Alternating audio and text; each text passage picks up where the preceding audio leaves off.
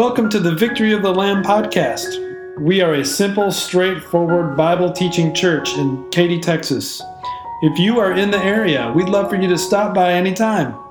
Otherwise, we hope you use this podcast to grow in your faith and be confident in sharing it with many.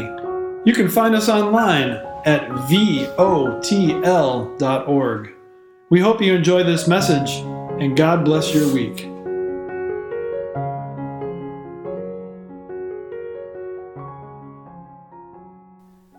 When I was little, there was many things that I needed to have.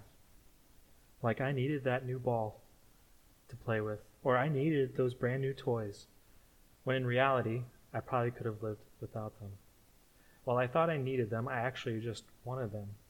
And see, it's not wrong to want something, but it's when those wants become needs, that's when they can become a problem. For example, I want to buy a new phone can change to I need to have a new phone. I want to have more money can change to I need to have more money. And see, it's the attitude, right? It's the attitude behind those that can become a problem.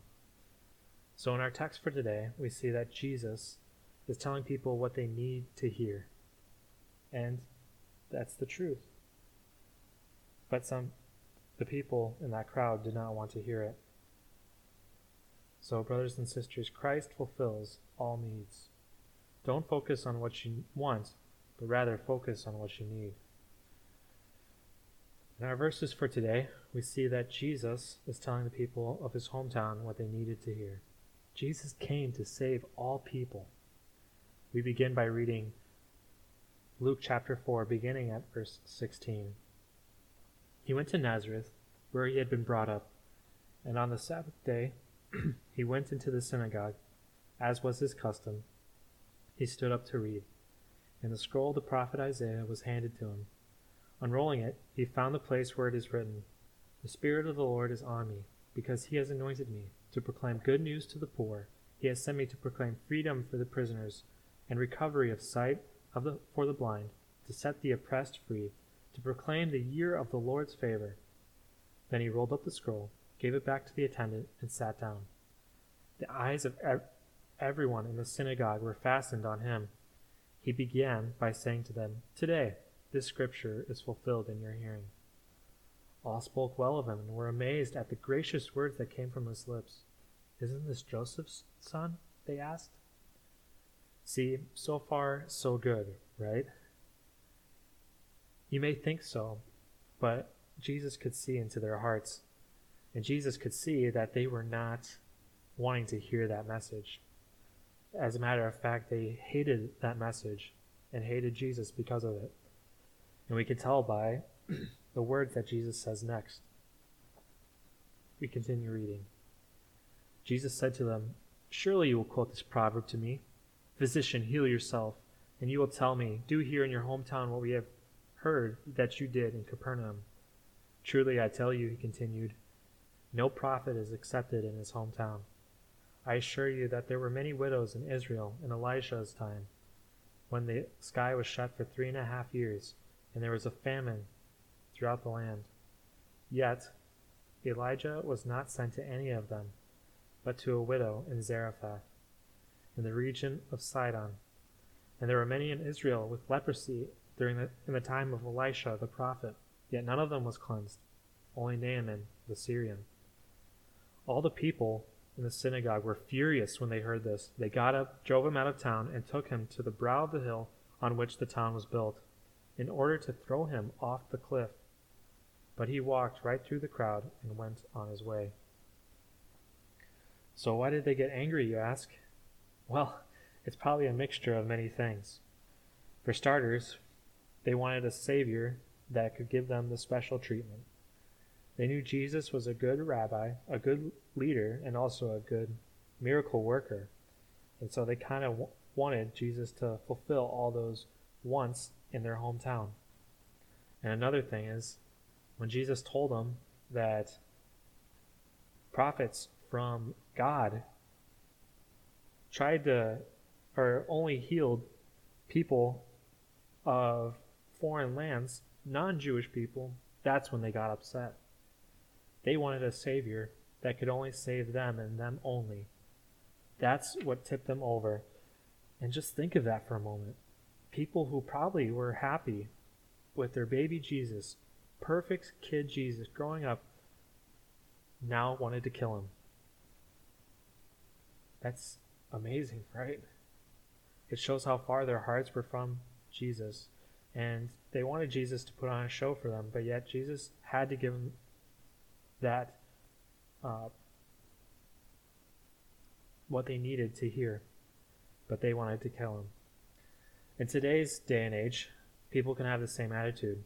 Sometimes people of the world don't only want to hear what they want to hear, or sometimes they don't want to hear or deny the truth. For example, have you heard someone say something that's from the Bible but is not actually biblical? For example, all roads lead to heaven. It doesn't matter what you believe in as long as we believe in the same God, or that we all go to the same place because all roads lead to heaven. Well, no, that's not true. There's only one road to heaven, and that's through Jesus Christ, because he says, I am the way, the truth, and the life. No one comes to the Father except through me. Or what about when someone says, my actions justify who I am. It doesn't matter what you believe in, but I know I'm a decent person. I have some bad, but at least I'm better than that person over there. Well, no, that's not the case, because we know that all have fallen short and God sees all sins the same. So think of it like this. Jesus is the cure, and he's holding out that cure for every single person. But yet, people of the world will say, that's not the right cure. That's not the right thing. Try this man-made cure. Try this man-made remedy.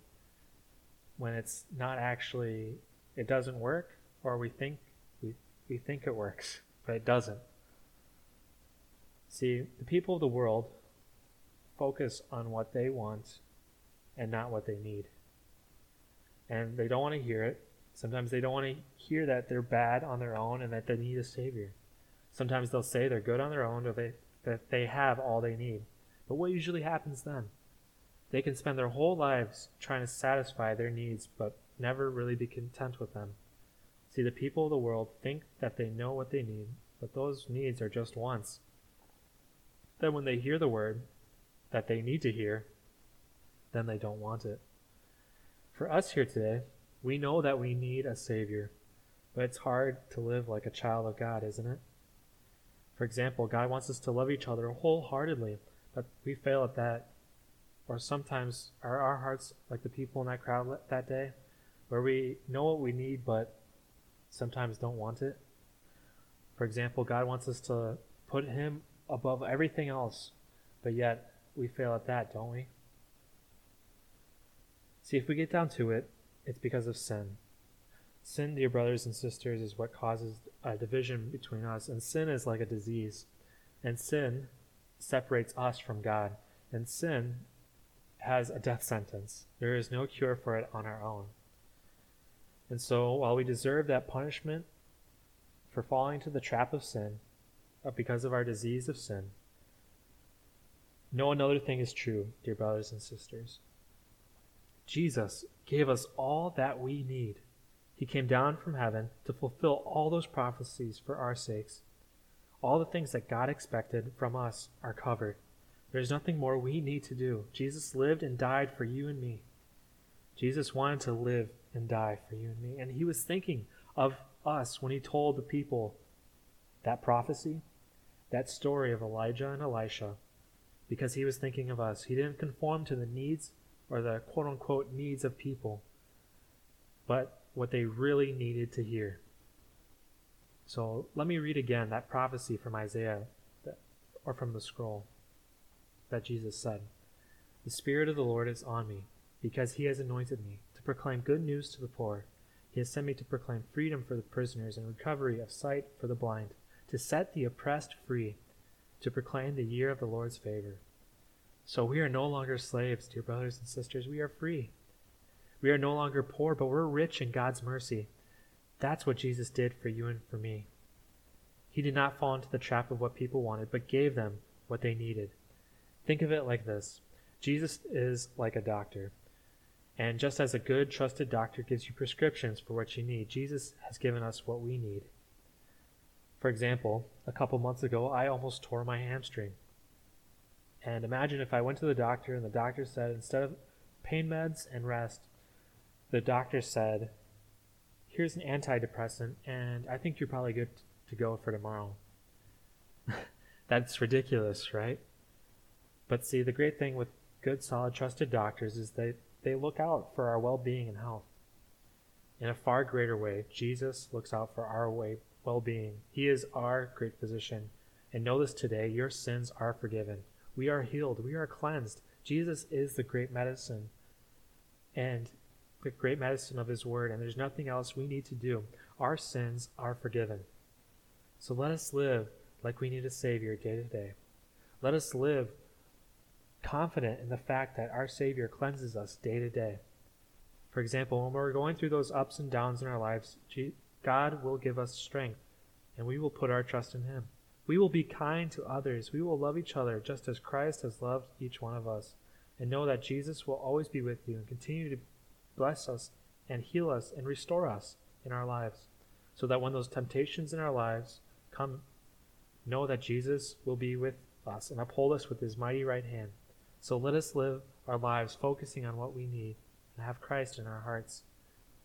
An example of this is found in Jesus' example, Elijah and Elisha. They both lived their lives knowing what they needed. They shared that message of the gospel in a time when people only wanted to hear what they wanted to hear. The people in that time only wanted to hear about Baal worship or Asherah poles, not their Savior. Even so much so that they wanted to kill Elijah and Elisha. Yet the prophets gave people what they needed, the message of truth and salvation. Just like the widow and Naaman both cherished that message and had Jesus in their hearts. So let us live our lives knowing what we need day to day, dear brothers and sisters. For we are but beggars, but we have something that's far great, far more powerful, and that's eternal glory waiting for us. That's all we need, right? We have a Savior who loves and cherishes us and has given us all that we needed. He is our great physician, and we are his patients. Patients who show patience to others. Patients who are healed, restored, and have eternal life waiting for them, both now and forever, waiting for them in glory. To him who sits on the throne, who is waiting for us to come home. Dear brothers and sisters, know what you need day to day. To him be the glory forever and ever. Amen. Time is precious. Thank you so much for investing some of your time with us today. Could I ask you for one more favor? If you're enjoying this podcast, please don't forget to click subscribe and give us a rating. Just a few seconds of your time will help other people hear the simple, straightforward Bible message we offer. Thank you so much. God bless your day in Christ.